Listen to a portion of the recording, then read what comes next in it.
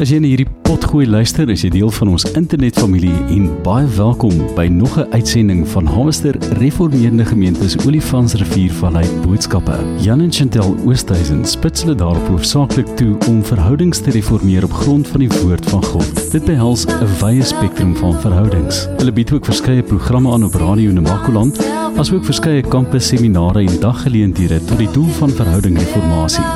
Volg gerus Jan en Chantel se persoonlike blog of webjoernaal of luister na hulle radioprogram Dagbreek op Radio Namakoland 93.4 FM. Besoek ook www.hrco.co.za en janenchanteloosthuizen.com. Jy luister nou na Jan Oosthuizen met die boodskap van die week.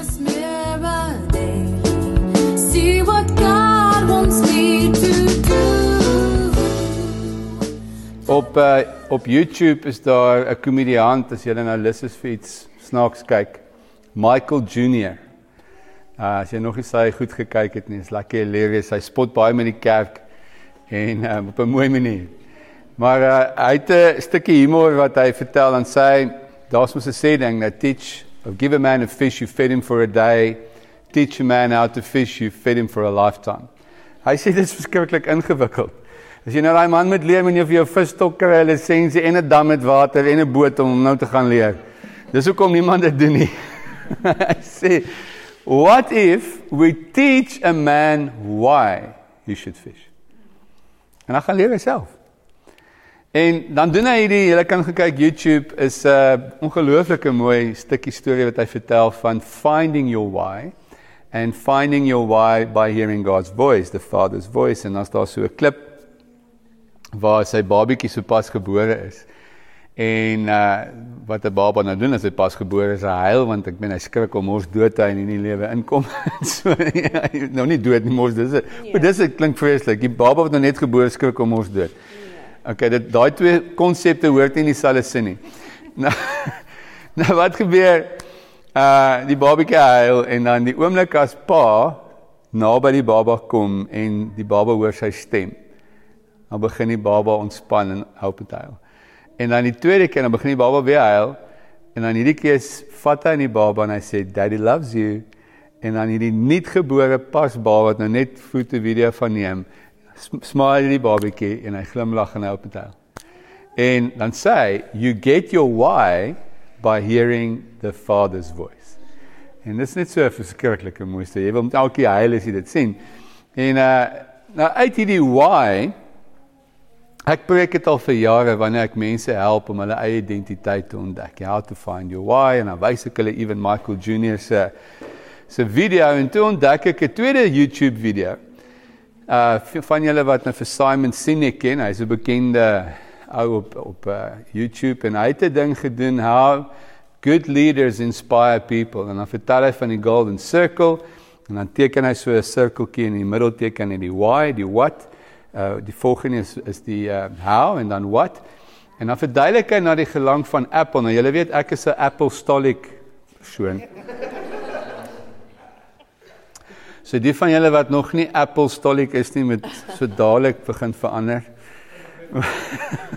So, anyway, so ek hou van Apple en jy weet hoekom ek van Apple hou, is ek love die brand en ek is 'n tipiese wat in die hele kry mos the first adopters and so on. So ek is very much a first adopter as daar nuwe tegnologie uitkom. Ek hou van innovasie, want die ding van Apple verkoop nie rekenaars nie, hy verkoop die konsep van sy why. We innovators, we will always be at the cutting edge of innovation. En dan kom Simon Sinek en hy vertel dat as ons nie ons why ken nie, raak ons baie keer vasgevang in 'n what. Weet, as jy nou byvoorbeeld dink, ouens se beroepe, jy's tog nie net jou beroep nie, jy's tog nie net 'n what nie, jy's ook nie net 'n how nie, maar jou waarom, hoekom is ek hier? En hierdie waarom vraag, weet ek nou by myself baie gevra, so ek weet wie ek is, maar ek het dit nog nooit vir die kerk gevra nie, nooit gedink, hoekom is die kerk hier? Julle so begin van Desember, die van julle wat by die leierskap was, dit in my gees kom sink. The why of church and the why of this church is healing. Dis ons why. Wie van julle wat kinders het, weet dat daar seker niks vir 'n ouer so sleg as dat hierdie perfekte baba wat jy nou nog vasgehou het met perfekte naels en perfekte oogies. Dis wat ons sê, babatjie is perfek. En dan raak hy kind siek. Die baba is perfek geskape, maar siekte is besig om daai kind te belemmer, net terug te hou van die normale funksies wat in 'n kind is. En julle, dit skielik dawn dit op my oor waarom het Jesus gekom? Jy het 'n vraag gevra. Why did Jesus die? Why did he become flesh? Why did he did all this? Because he has the Father's heart to heal us. Kry gou daai emosie, dink gou, daai emosie wat jy voel, is ek sal enigiets doen. Enige ouer, ek meen jy sal jou lewe gee, is ek reg ouers? Jy sal 'n nier gee, jy sal enigiets doen om jou kind gesond te wees. It is exactly that heart that moved the Father to send Jesus. His motive was healing. Why? Nou die groot ding wat Simon Sinek verduidelik is, hy sê mense kategoriseer of groepeer rondom why. Dis hoekom mense wat emosioneel scarred is, koppel en groepeer baie maklik met ander mense wat emotionally scarred, want hulle why is dieselfde. Mense wat wil presteer en alles gaan oor prestasie, hulle groepeer gewoonlik by mekaar. Maar ons in die kerk groepeer rondom hierdie diepgaande why en hoekom of waarom, en dit is ons het genesing ontvang. Vir my 11 jaar, 12, 13 jaar oud, aanneem seentjie, weet nie wie ek is nie, weet nie hoekom ek in die lewe is nie, voel kwaad vir my ma en pa, hou niks van hulle nie, weet nie hoekom hulle, nou weet ek is aangeneem ook, sukkel met identiteit, en toe ek Jesus vind ek dat sy identiteit, en so ontdek ek wie ek is, en genesing gekry. Maar elkeen van julle, soos ons nou die vraelys gedoen het genesing op een of ander area beleef, is ek reg? Jy het tot bekering gekom, en deel geraak van ons gemeente, om die Here jou vrou te genees. This is amazing. En so het die Here, elkeen van ons die sit op 'n manier hier gebring, oor genesing. Ek sit nou die dag in die mall, daar by op die koffie, in Tygervallei. Maar dis die enigste plek wat sy naam op die koffie is, wie se koffie nie so lekker is, en ek sê dit maar net by net.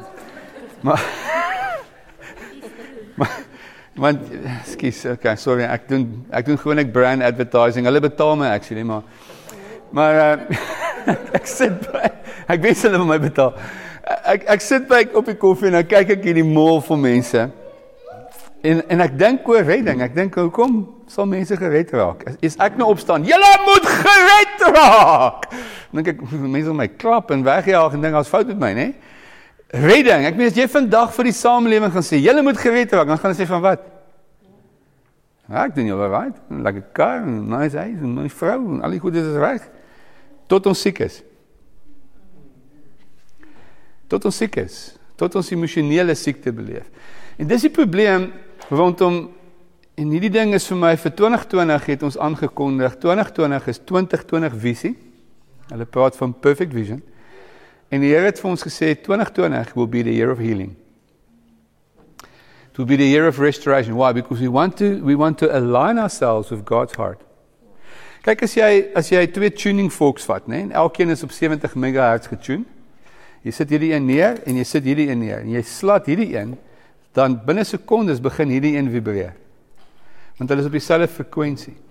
En my notion is, my voorstel is dat wanneer ons in lyn kom met God se frekwensie, gaan ons ook sy frekwensie vibreer. Nou in Christus Jesus het hy ons sy nuwe frekwensie gegee, hy het ons sy nuwe wese gemaak, nuwe born again, and we were changed into his frequency. And I want to tell you today that Jesus is resonating a healing resonance.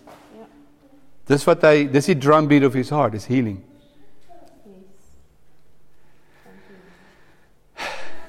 Die probleem in die kerk is dat ons het nog altyd net na geloofsgenesing gekyk, wonderwerke, tekens, siekes genees.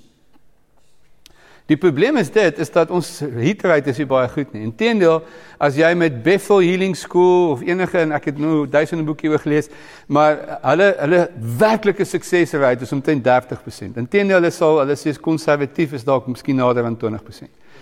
Van die mense wat waaragtig by 'n groot konferensie waaragtig goddelike genesing ontvang. Dit beteken daar was vooraf mediese verslag wat sê jy is siek, en daar's 'n na die tyd mediese verslag wat nou sê jy is werklik waaragtig gesond. 5 jaar daarna is jy nog steeds gesond. Inteendeel, as jy nou werklik 'n studie van maak, dan sal hulle sê dis dalk selfs laer na 16-17%. Nou luister, as jy na 'n dokter toe gaan en jy het net 'n 17% kans om gesond te raak, dan gaan jy sê, luister, voetsek. En dis hoekom die kerk en die wêreld daar buite 'n probleem het. Julle sê julle genees, maar dit gebeur nie 100% nie. Al die siekes waarvoor gebid word, is nie gesond nie en bly nie gesond nie. Julle skielik don in die openbaring op my. En dit don, is soos in alles deel van die genesing ding. En ek kyk na die samelewing en hou daai ander knaap wat die evolusie besigheid uitgedink het. Natural selection. En hy het begin uitvind dat daar's 'n oorlewingsdrang, daar's 'n genesing element in die samelewing, in die skepping wat homself bly genees. As God genesing is, Jehovah Rapha, dan is hy nooit nie genesing nie. Want hy sê nie hy maak gesond nie, hy sê ek is genesing. As ons aan die skepping kyk, dan alles in die skepping genees homself. Inteendeel is ons wat die besigheid opvoeder. Is ek reg? Hulle sê, as jy enige groot vlak aarde vat waar dan 'n beton en alles is en ons los dit vir 100 jaar, dan sal die natuur uiteindelik oor 100 jaar die besigheid. So kragtig is die genesings element, die genesingskrag in die skepping wat God geskaap het. Jou fisiese liggaam is geskaap om homself te genees. Die moeilikheid met siekte is dat hy genees homself nie meer soos hy hoort nie. As gevolg van 'n klomp duisend redes. Is iemand hier? So wanneer ons dan nou oor 'n genesing tema praat, is hierdie openbaring, the why. Well, Jesus came because he wanted to heal us. Dink daai gedagte moet net so insink, jy net dink, wow, God is a Father, he wants to heal us. Tweede een, hy genees ons nie net fisies nie, want ons is nie net 'n fisiese mens nie. Daar's 7 aspekte van 'n mens wat ons mens maak. Jy kan dit vinnig neerskryf en by the way, al die notas is op 'n blog, jy kan gaan kyk op hrco.co.za, hele lang studiestuk is geskryf in Afrikaans en Engels, jy kan dit daar gaan kry. So as jy dit nie neerskryf nie, moenie worry nie, dit is daar. Op die website, die app is ook op die link, ja. Ja. Maar luister, hier is die 7. Wat is ons menswees? Eerstens, ons is geestesmense. Ons is 'n gees. Die ouens wil sê nie, ons is. En gees het te doen met konneksie. Jy voel, ietsie binne jou is missing. Jy voel 'n konneksie of jy voel nie. Wie weet waarvan ek praat. Jy connect met mense of jy doen nie. Dis 'n geestelike ding. Jy kan dit nie verduidelik nie, jy kan dit nie uitwerk nie, but there's something about, jy's nou voel ek reg. Daar's 'n konneksie, daar's 'n diep geestelike, we are spiritual people. Tweedens, ons is emosionele mense. Baie van ons het bietjie minder van dit, en ander het bietjie meer van dit. Party ons kom die balans te kry, maar die moeilikheid is, we are emotional beings that get emotionally hurt. En die moeilikheid van die kerk is, ons verkondig, everything keeps going right, Toyota. Ek bedoel iets anders, maar is Jesus, né? Jy weet, jy moet net nie depressie hê, en jy moet net nie anxiety hê, en jy moet net nie selfmoordneiging sien, as jy nie 'n Christen nie. Dis die vaar in julle, hè? As my fisiese liggaam genesing nodig het, en genesing kan kry, kan ek ook emosionele genesing kry. Amen. Soos is emosies.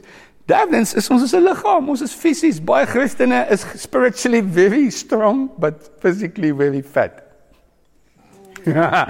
ek moes dan, julle het hom gevang,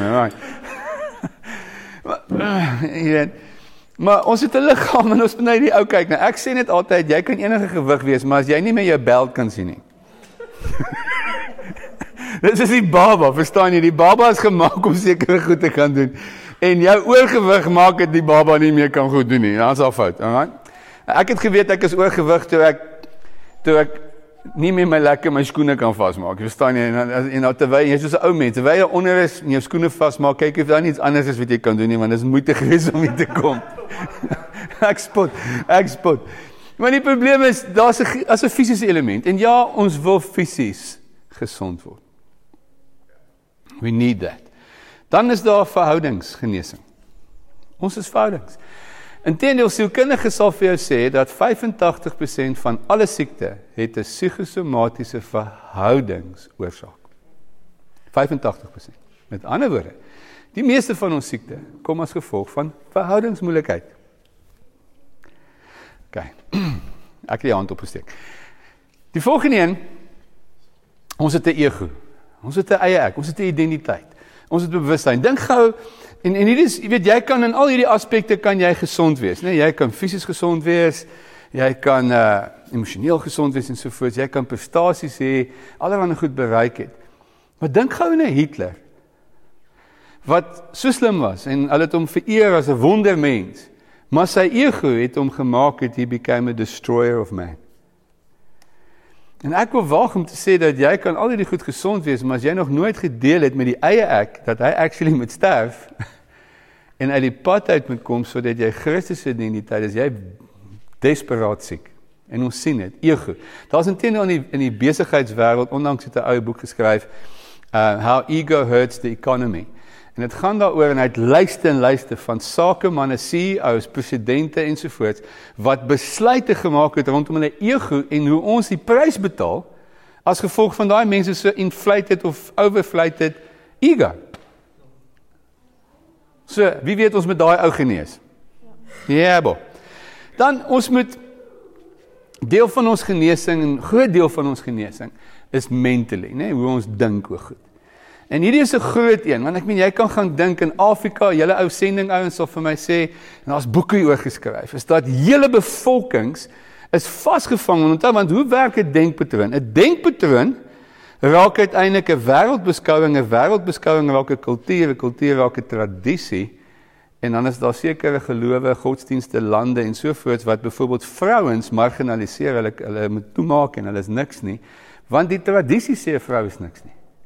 Kinders is niks nie. En dit is verskriklik dat daai denkpatroon uiteindelik die wêreld siek maak, die ekonomie siek maak, omdat mense vasgevang is in 'n sekere manier van dink. Dis interessant dat toe Jesus opdaag en hy sê, the kingdom of heaven is at hand, dan sê hy repent. Daai woordjie repent is metanoia, wat beteken change your mind. Dink nie. En ek wil waag, dat dis seker een van die grootste van die 7, wat ons siek maak. Wie weet dis die waarheid? Want hy sê, as a man think in his heart. So jy moet leer om reg te dink. Jy moet leer om reg te funksioneer. Hoe dink jy oor goed? Hoe dink jy oor jouself? Hoe dink jy oor die lewe? Hoe dink jy oor geld? Hoe dink jy oor wat is die waardes? Wat is die manier hoe jy dink oor die lewe? En dis bepalend vir hoe jy uiteindelik gaan gesond word. Die laaste een, en die een waaroor die kerk dalk die minste oor praat, maar nie in hierdie kerk nie. En dit is gewoontes. Habits, behavior. Wie van julle weet? Nou die dag sê iemand, ja nee, en hy preek, hy sê, daar is nie, jy kan nie Sondag in die kerk sit en in die week soos 'n heiden aangaan nie. Jy kan, en ek sê vir my vriend, daar is nie soos 'n Sondag Christen nie. Jy is of 'n Christen of jy is nie een nie. As jy sê jy is 'n Sondags Christen, is jy besig om, jy hang die branding, maar daar nog niks verander nie. Is ek reg? Want iemand wat die Here dien die Here Maandag tot Sondag. Amen. 24/7, 365 days a year. Want dis wat dit kos om die Here te dien. Ons is nie nou en dan in en uit nie. Ons dien die Here, ons het ons lewe gegee. So ons gewoond is, wie van julle weet, en hierdie een het, ek vertel die storie, en dit het my oopgemaak. Ek onthou, jare terug het ons nou die crash, ons het 2 Wendy huise daar in die ou plakkerskamp gehad, en ons besluit toe WP was daar, dat ek gaan al die manne in die gemeente opkommandeer. Ons gaan daai 2 Wendy huise gaan ons skuif na die nuwe plek toe. WP het vir ons so 'n spesiale frame gemaak wat die ding kan oplig, en ons het ouens gekry met 'n groot masjien wat hom sal laai, maar die res van ons manne, ek meen ons nou, ek het amper gedink ek gaan uit die bediening uit na daai dag. Want van die manne is haastig en van die manne is nie haastig nie. Van die manne beplan en van die manne beplan glad nie. Van die manne het tools en van die ander manne het stikkende tools. En dan is daar 3 opinies van presies hoe dit gedoen moet word, en dan ek het gedink, oh my God, is hierdie ouens gered? Is hulle by die Here? Ek het gedink, Daai dag was 'n groot fight, op jy sal onthou, daar's 'n paar manne wat op daai dag amper besluit dat gaan die kerk verlaat. Ek dog, Nou wie van julle weet, dis die moeilikheid. Ons gewoontes, die goed wat ons doen, our behavior, moet verander. Want dit is bepalend tot jou lewe. Ek ken mos die ou ding wat sê, die toppunt van stupidity, is om dieselfde ding aanhou te doen en dan 'n ander uitkoms te verwag. Maar dit is die moeilikheid met gewoontes, is dat ons gewoontes moet verander. Hoe jy elke dag leef, hoe jy tyd spandeer, hoe jy jou dag inrig, die goed wat jy doen, wat jy gereeld doen, daagliks doen, raak jou routines, raak jou behavior, raak jou gewoontes. Nou wie van julle kan nou met my saamstem en sê, ons wil genesing hê? Ja. In die totale mens. En ons het vir te lank net gefokus op fisiese genesing, en natuurlik genees God fisies. Maar ek wil waag, as ons al die 7 bymekaar sit, dan sien ons God genees eintlik die hele mens. Dis sy hart. En ons sien dit, en ek glo as ons daai Mentimeter toets gaan doen in die gemeente, gaan ons net sien hoe baie mense gaan vertel van hoeveel goed is hulle van genees. En dat letterlik ons kan dan sê, wat ons in die skrif lees, and Jesus healed them all. Hy doen. Partykeer genees hy jou nie fisies nie, maar hy genees emosioneel. Partykeer genees hy jou ego, jou eie ek. Partykeer is hy besig om 'n gewoonte uit te sort. You know, he's healing us on so many different levels. And here's the biggest bottom line I want you to get for 2020.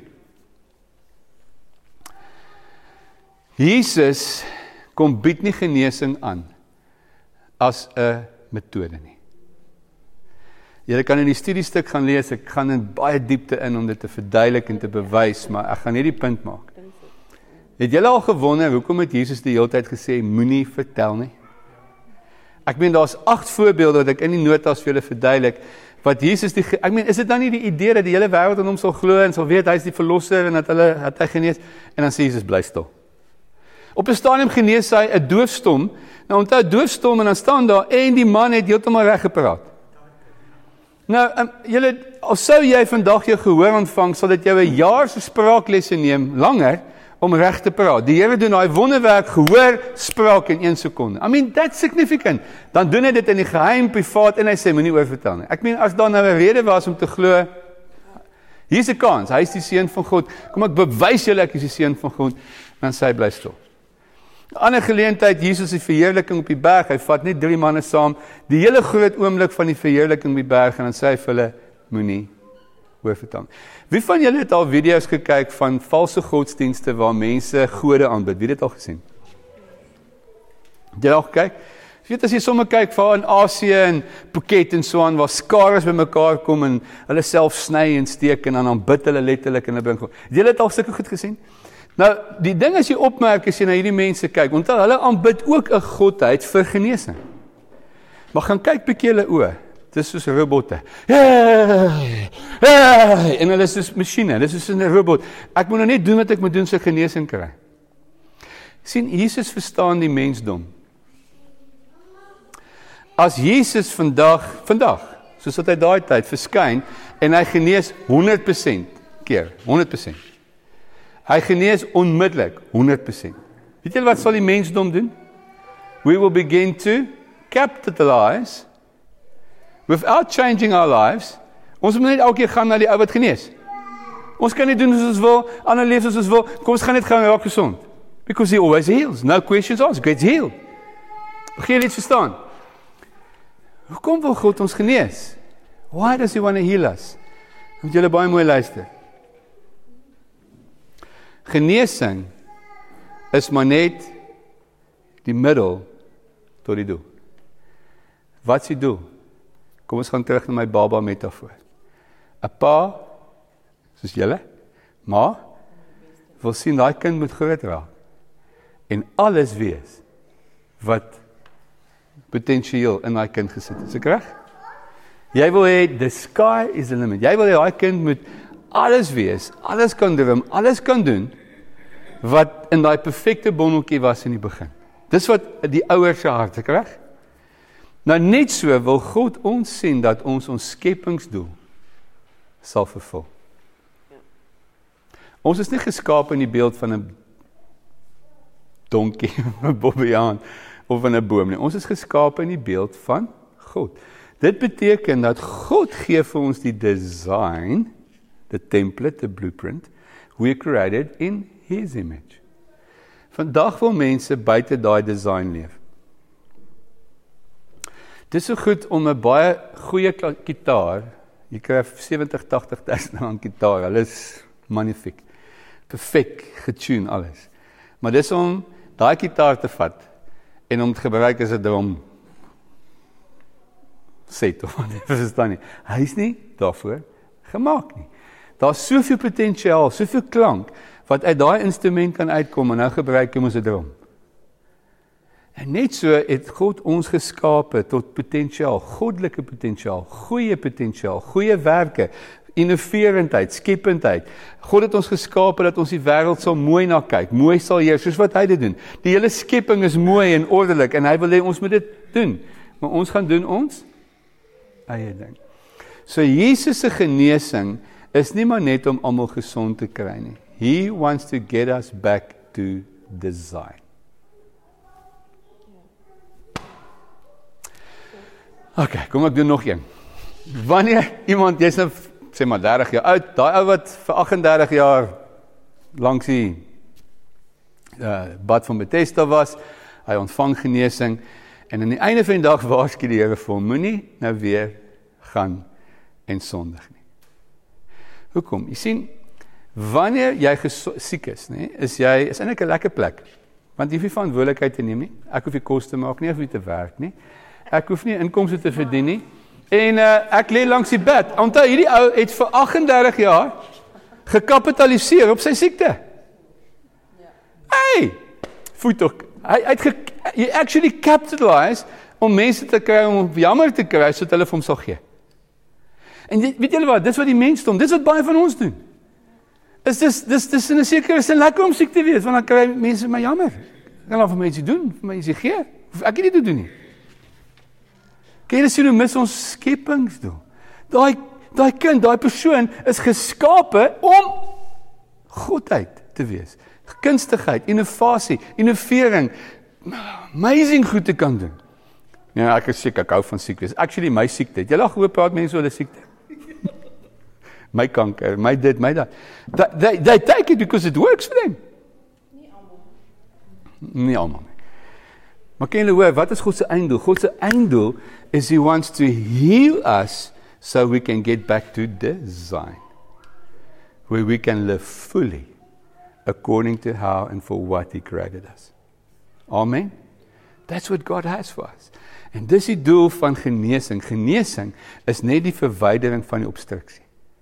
Verwydering van die hindernis, sodat ons weer kan groei, weer kan verantwoordelikheid neem, weer kan besluit tussen goed en reg en besluit hierdie keer goed.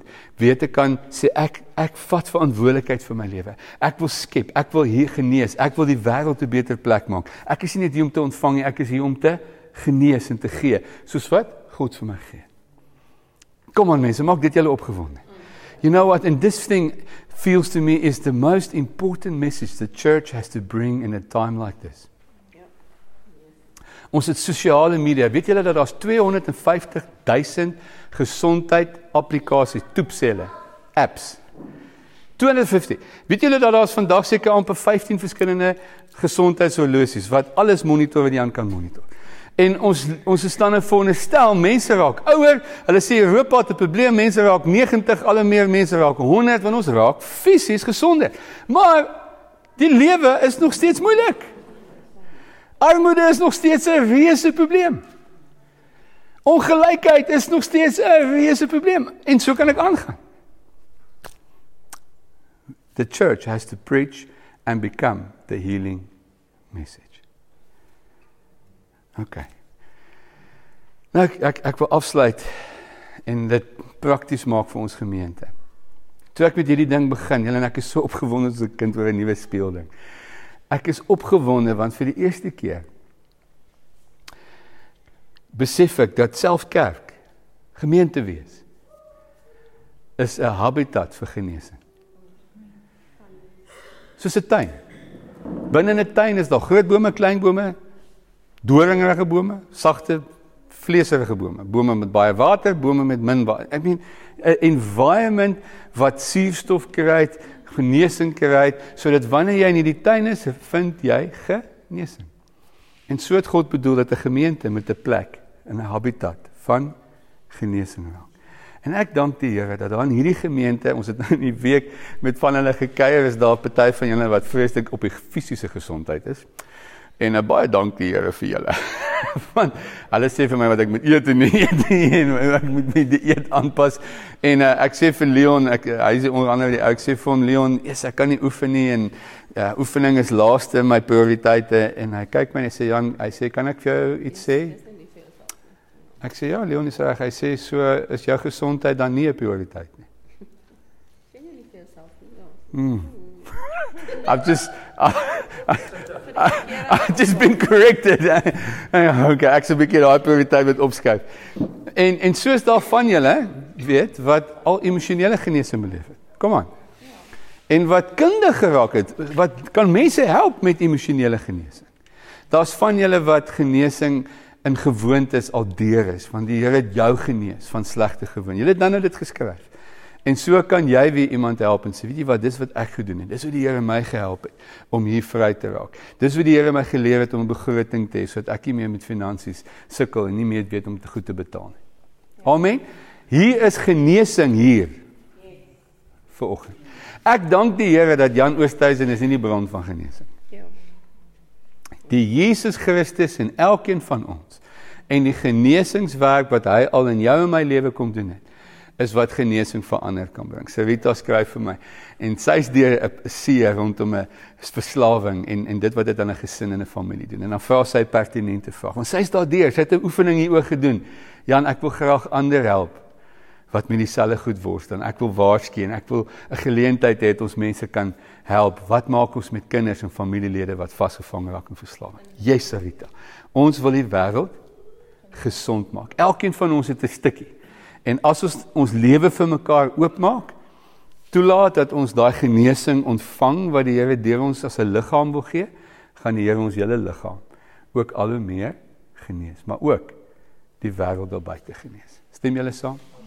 So, Jan Hendrik bel my vanoggend en hy's nou ook op die genesings boodskap en ek so bly Elna wat vanoggend ook deel en hy sê vir my, Jan, ek wil vanoggend preek oor sensitiwiteit vir die Heilige Gees as die eerste tree vir genesing. Ek dink, wow, Jan Hendrik, well done, it's a good start. Hy sê, maar gee my gou 'n apostolic one-liner. Ek sê vir hom, weet jy wat? Is dit nie verskriklik dat Goliat, Samson, ja, nie Goliat, dat Samson nie agtergekom het die krag het om verlaat, totdat hy had to use it. Dawid nie agtergekom het, dat God lankal nie meer met hom is, dat die profeet Nathan met hom het kom praat.